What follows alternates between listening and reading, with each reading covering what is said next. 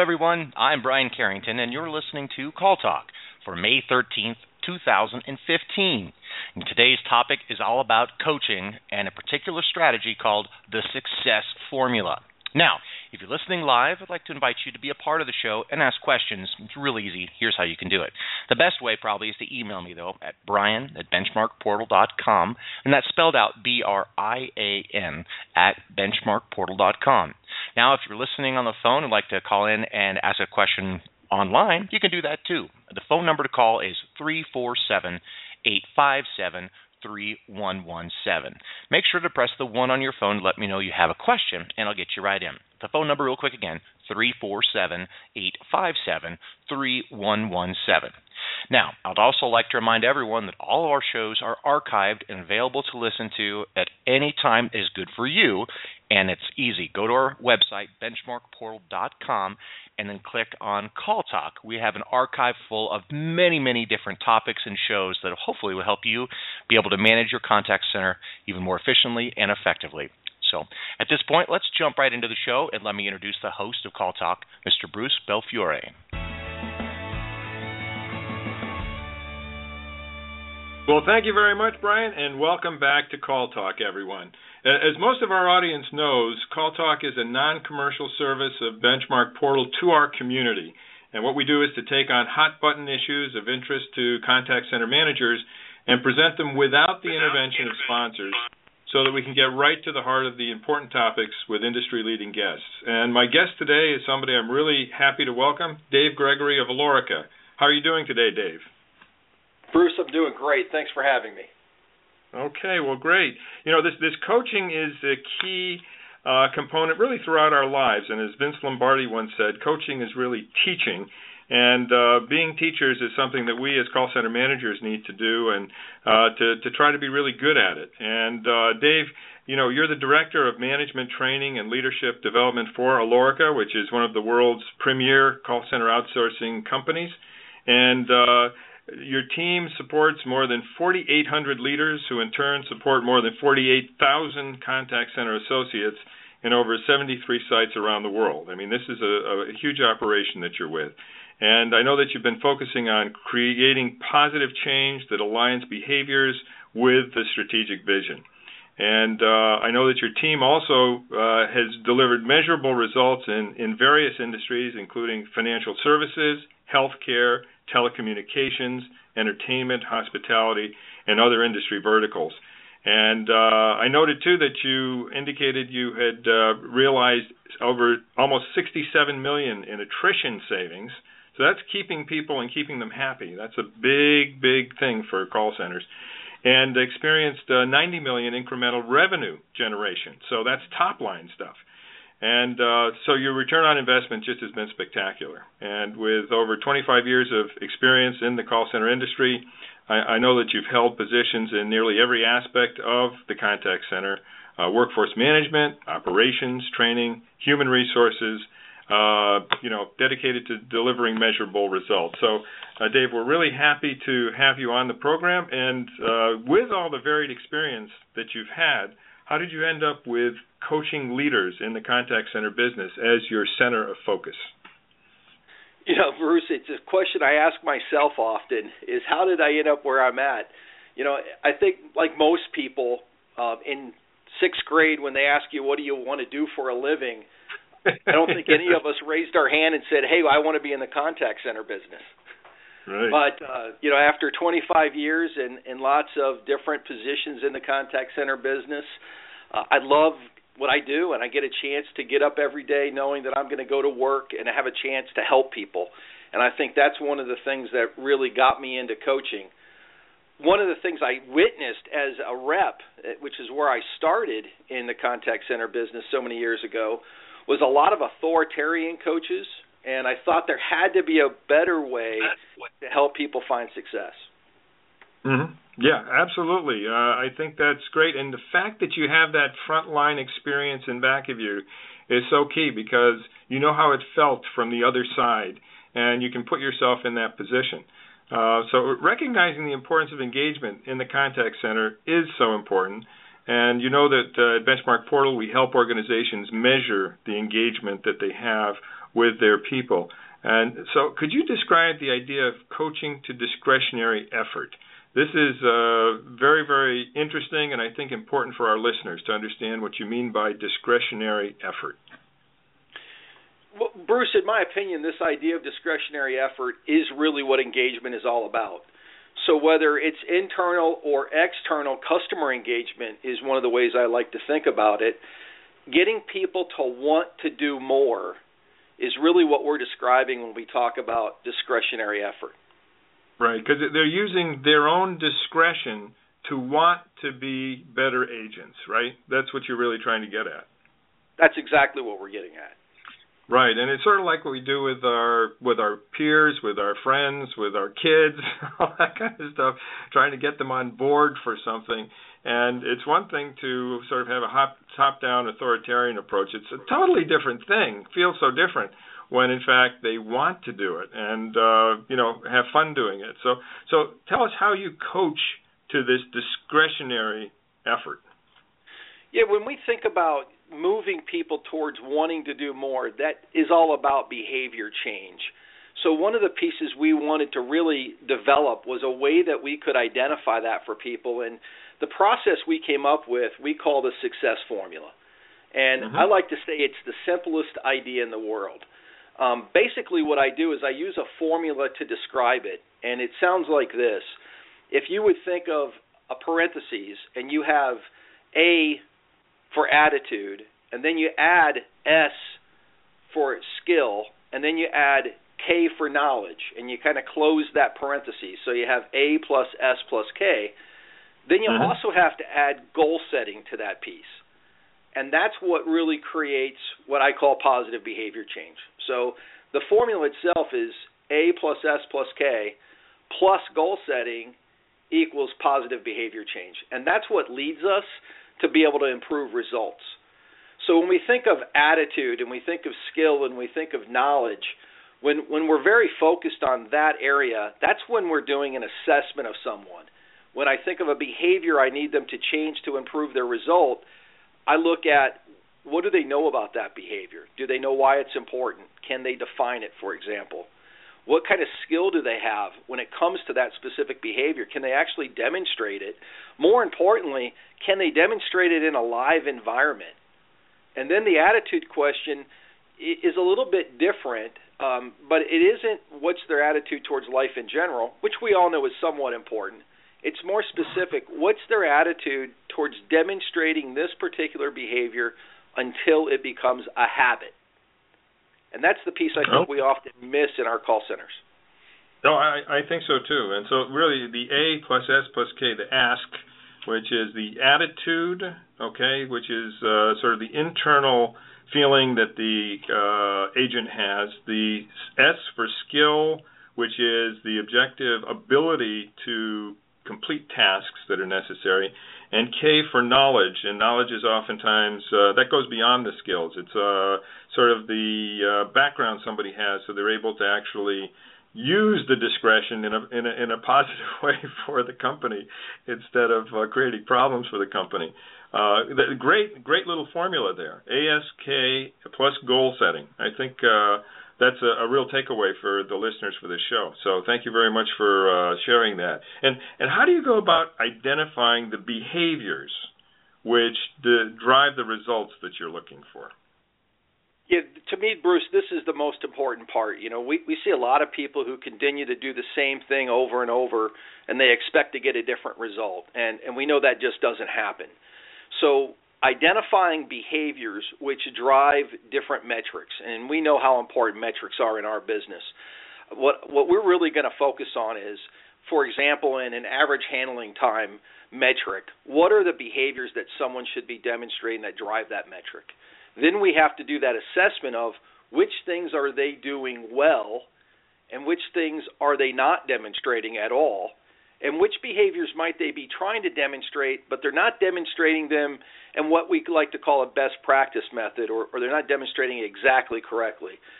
We have quality assurance forms in all of our contact centers, right? Everybody has some type of QA form, and that identifies a lot of behaviors for us.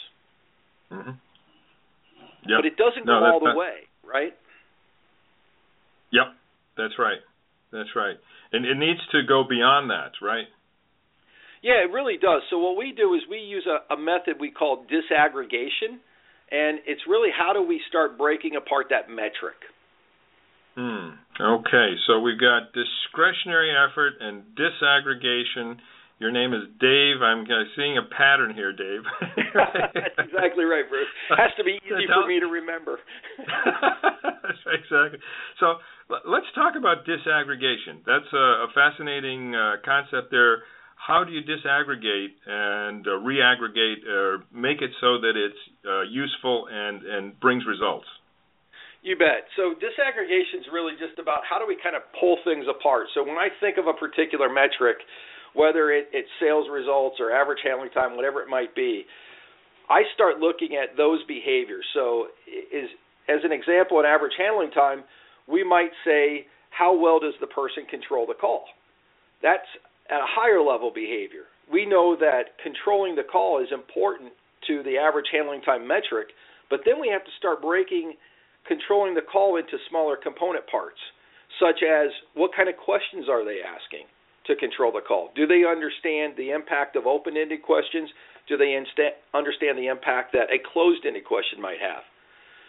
Then we might break those things down into smaller component parts, such as if I ask an open-ended question, what question am I asking that's open-ended, and do I understand what information it is that I'm trying to get the person to share with me? So is there a strategy to that? Same thing with closed-ended. As I continue to break that down, it allows me to sort of get to where I'm going. By doing this, we actually train a method that we like to call the 5 whys, right? It sort of comes from some Six Sigma quality lessons that many people are familiar with, but that 5 why technique is really important. Mm-hmm. Please take us through that, because I think that would be very interesting for our listeners to hear. Yeah, so as you think about what we train in Six Sigma, right, it's define, measure, analyze, improve, and control is sort of the methodology that Six Sigma teaches.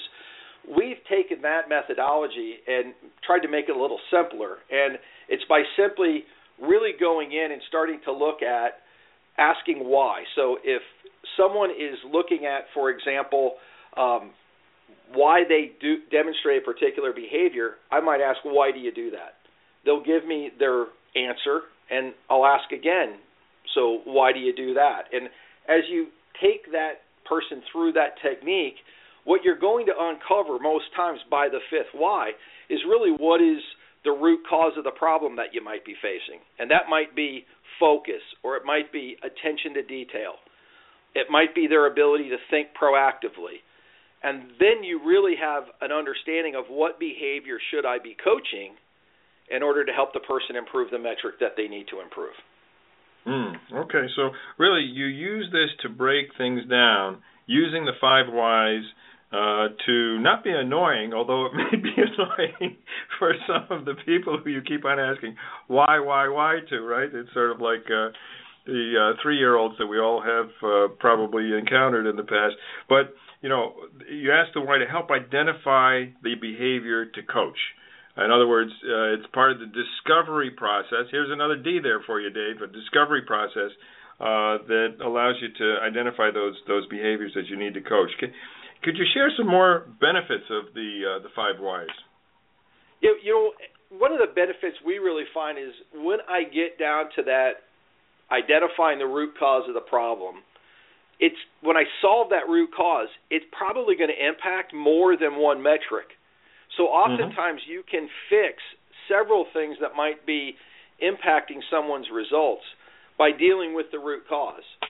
So that's one of the huge benefits we find. We also find that one of the other benefits is through having that conversation with someone, they become more self-aware of what it is that they're actually doing. Okay, so just to bring it down to a situation that somebody might face in the call center a lot is a situation where you have an average speed of answer that's not good, and you also have an average time in queue that's not good. And you do some root cause analysis of your whole call end-to-end system, by using the whys and the Six Sigma approach. And you find out that, in fact, just to take something easy, your call closure really is not very good. And that you could, in fact, be much more efficient with the call closure and still get good satisfaction from customers.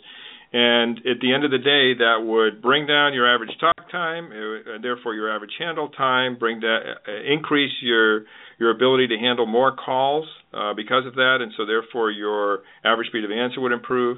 What you're saying is that oftentimes by getting to a root cause, there could be something as simple as call closure or something more complex, such as your knowledge management system is not serving your agents well, and therefore they have to take too much time to find the answers. But once you get to that root cause, you can, in fact, have a beneficial impact on a number of your metrics. That's exactly right, Bruce. One of the things that we know that goes back to this idea of how do we create more discretionary effort. When I can approach someone in a method where I'm not telling them that what they're doing is wrong, right? What I see so often in call centers, and this is the culture piece that we really try to help people change, is if I'm just going in and sort of doing the whack-a-mole coaching where, hey, you're doing this wrong, and you hit them on the head, it doesn't work to change behavior. So by helping them analyze what behavior are they demonstrating, that helps the person see, and that's that self-awareness piece I was just speaking about.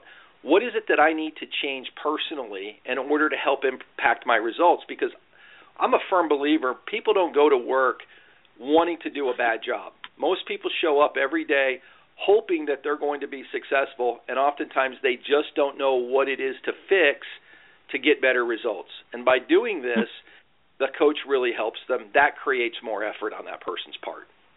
Right. Okay. This is great stuff. Let's could we structure this a little bit more for our listeners? In other words, how do you recommend somebody complete the 5 whys and put it into a process? Yeah, so we have a very specific way that we recommend people do that. And the first step, of course, is to write down what the specific problem is. So when we're writing that issue out, it really helps you formalize the problem and describe it more completely. And it also helps the team. That team might be just you and your agent. It might be you working with your ops manager to try to determine what's going on with my team overall. But it helps you focus on what the problem really is. So that's step 1, write it down. Step 2 is ask why the problem happens.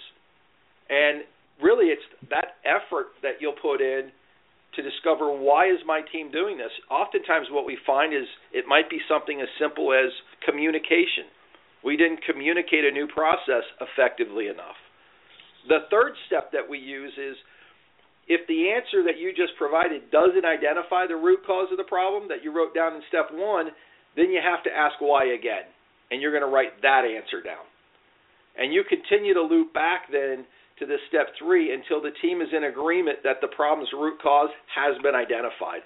Again, this might take fewer or more times than 5 whys, but by doing it a number of times over and over, you're going to come to what is really that root cause issue that we have to deal with. Okay, I love it. So can you share a couple of specific examples with our audience? Yeah, absolutely. So let's think about a problem statement, right? And the example here would be customers are unhappy because they're being shipped products that don't meet their specifications. So we ask the first question, why are customers being shipped bad products? And one of the reasons that we might come up with is because manufacturing built the products to a specification that's different from what the customer and the salesperson agreed to. So we might ask a second question then, which is, why did manufacturing build the products to a different specification than that of sales? And as we start digging into why that happened, it could be because the salesperson expedites work on the shop floor by calling the head of manufacturing directly to begin the work, and an error happened when the specifications were being communicated or written down. Good one. Okay, keep going. Yeah, it brings us sort of that third why then, which is why does the salesperson call the head of manufacturing directly to start work instead of following the procedure that we had established that we should all be following. And when we think of that possible answer, it could be because the start work form requires the sales director's approval before work can begin and slows the manufacturing process or stops it if the director's out of the office. Which might bring us to our fourth question, which would be, why does the form contain an approval from the sales director? And the answer might be because the sales director needs to be continually updated on sales for discussions with the CEO. Right. Okay. So we got up to 4 this time. Yeah, we got up to 4, and if you think about it, that 4 things really kind of helps us find out, that a non-value-added signature authority is helping to cause a process breakdown. And another thing comes in here, and it's one of the things that I've been preaching for a long time, and that is that call center managers need to be sure that they think radially and they build radial organizations. So what I mean by that is there may be some of our listeners who are saying, well, that's all manufacturing's business, right? No, it's our business too. We are the eyes and the ears of the market. We get the input that comes into us. And our job is going to be a lot easier if those products that are shipped are the right products that meet the right specifications, et cetera. And so we need to consider ourselves part of the organization. We need to make sure that we have communications channels to other parts of the organization that actually have an impact on what we do, and we have an impact on them, and make sure that we're communicating well with them. So the digging that you're talking about can be something that helps us understand where we're falling down in the call center, but also where the organization is falling down, and we can be part of a process that eliminates those issues. Would you agree with that? Yeah, I completely agree with that, Bruce. And it's really, to me, it's an important thing for us to be thinking of when you're training leaders, right? When you think of that frontline supervisor, to me, that person has to be a leader. And in order for them to truly lead, it includes them being able to do that problem or what we might call situational analysis. And many of the leaders in our industry, they don't have that background before they're promoted. Usually they're great individual contributors, and that's when we select them to become a supervisor. And without training them how to think this way and do these processes, we can't expect that we can sprinkle holy water on them and send them out and they're going to be able to do it, right? Yeah. They actually have to learn how to do it. Oh, yeah. And I've said many times that really the supervisors are the key to a happy center, because if they're good coaches, good mentors, really knowledgeable, happy themselves, then the customers will end up happy, the agents will end up happy, and the shareholders will end up happy. Everybody will be happy if that linchpin is really covered. So once you've nailed down the behavior, then what's next, Dave? Yeah, and I think it's very interesting what you just shared there as well, Bruce, because it kind of goes to a piece that I like to talk about that comes from a Gallup book, and it's called the S path is what we term it, and that's I think what they call it in the book. And the name of the book, by the way, is Follow This Path by Gabriela Gonzalez Molina and Kurt Kaufman. Kurt Kaufman also wrote the book with Marcus Buckingham called Now Break All the Rules that many people are probably familiar with. In Follow This Path, they describe just what you said. You have to have people who are the right fit. You have to know what their strengths are.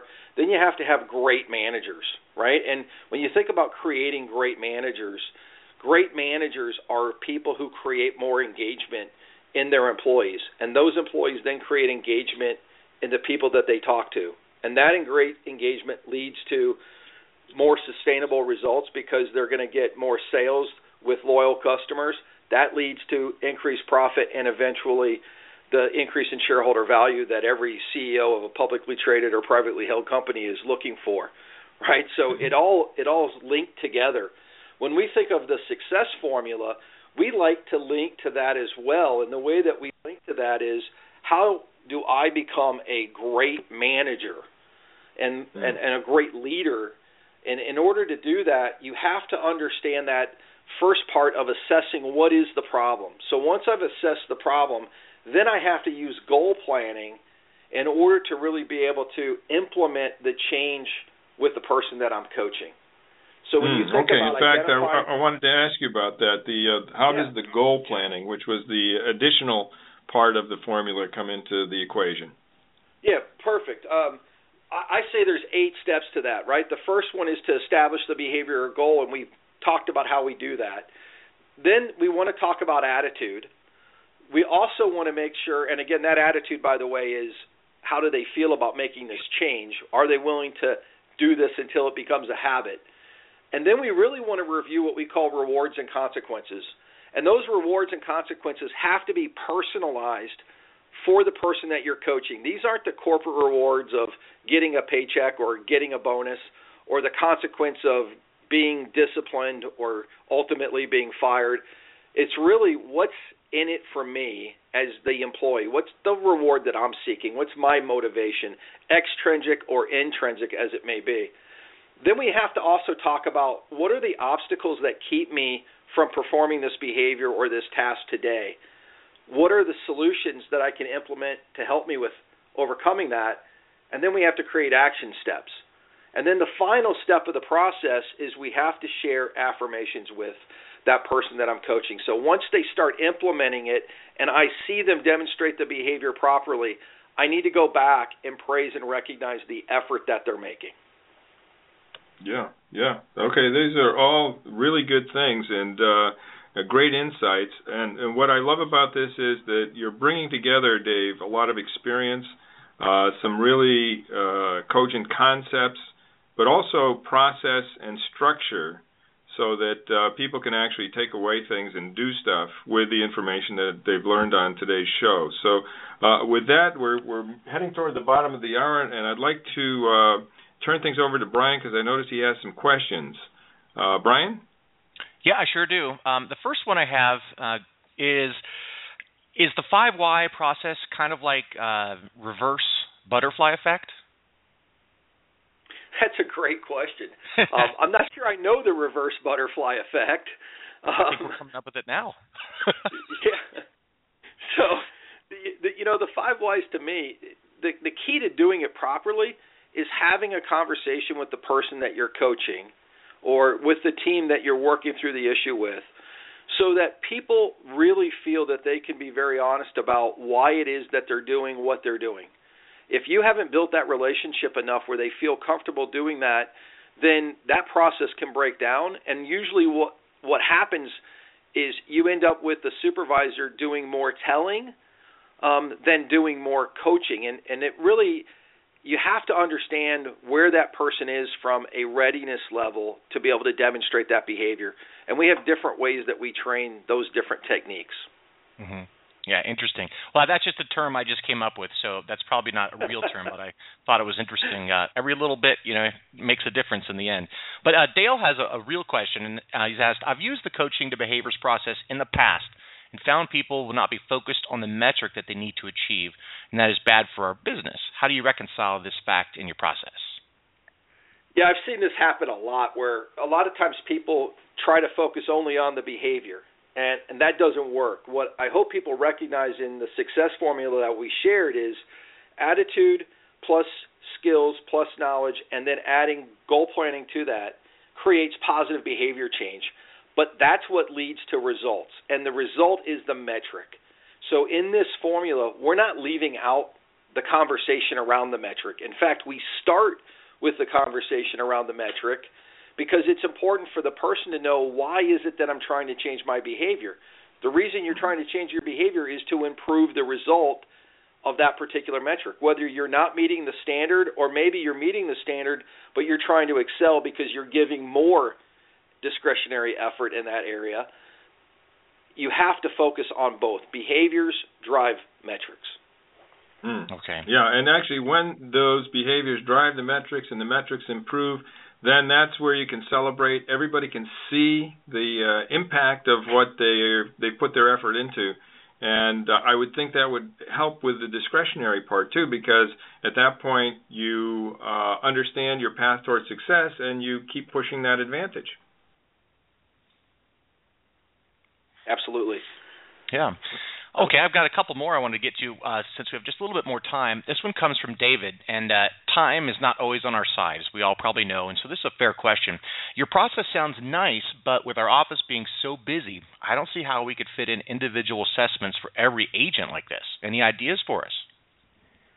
Yeah, the first thing I'd like to do is encourage you to think about how long your coaching sessions are today. What I often find is a lot of agents have very long coaching sessions. And if there's no process in place for how you do this, then oftentimes what people end up doing is they do what they saw other people do before them. And I see a lot of coaching where it's side by side. They listen to an entire call. I bring you to my desk. I listen to a call. I coach you on the entire call, and I send you back to your desk to now go perform all the things I just talked to you about. That usually doesn't work for most people. That might take 30 minutes or longer to do a session. What I'm talking about, the success formula process, when it's executed perfectly, it takes anywhere from 5 to 8 minutes to do a coaching session. So you actually save time through the preparation, and once you have everyone on your team understanding the formula itself, they will actually be coming to you to say, hey, I need help with this particular behavior because I can see where I'm not demonstrating it appropriately now. Okay, so there's a way that we could definitely manage the process to make the time more easy to fit into our schedule. So that's good advice. Okay, if it's done properly, like you said. The last one comes from Heather, and it almost sounds like a little bit of a challenge. And she's asking, agents need to be held accountable, and talking to them about their behavior sounds really soft. They need to be held accountable to their results. Anything less doesn't work in my experience. What do you say to that? Yeah, well, I appreciate her perspective. Accountability to me is a critical step in goal setting. So I encourage Heather and the other people who might feel this way to think about this. How well is your current coaching process really working? I often hear contact center managers and supervisors talking about being too busy to coach or needing to improve results, but not really talking to the people about how they improve those results. So it's one thing to go to somebody and say, hey, your average handling time is 400 seconds. You're supposed to be at 360. You need to get that fixed. Well, if I don't know how to fix it, I'm not going to improve my results. So talking only about results doesn't work either. This is so important, Dave, so important. And this is where the combination of ingredients that you put together here from experience, the concepts which are, based on really good principles, processes, structure, and then measurements to go along with that. All those things, many of which come from the Six Sigma background, are things that lead to the results that we're all looking for. So that's great. I mean, unfortunately, we've run out of time. In fact, we've gone a little bit over it, but it's been more than worthwhile. I'd like to thank you very much for being on Call Talk and sharing your experience and your suggestions. Really good stuff. I think that our listeners have some ideas that they can bring back to their call centers and implement to make them better. So thank you very much for that. Thanks for having me, Bruce and Brian. Appreciate it. Okay, great. Well, with that, I'll turn things over to Brian, and we'll finish things up. Sounds good. Well, thank you, Bruce Belfiore, our host of Call Talk, and, of course, our special guest today, Dave Gregory. What a great show this was. A lot of take-homes. Hopefully that'll help you manage your contact center and give you new perspective on coaching and different ways to go about it. Also want to remind you that we have plenty of these shows in our archive at benchmarkportal.com. There's tons of different topics for you to listen to anytime that's a good for you. So we also have a free reality check benchmark report to see how your company or center compares to others in the industry. Check that out as well. So from all of us here at Benchmark Portal, keep those headsets and Brian Carrington, signing out.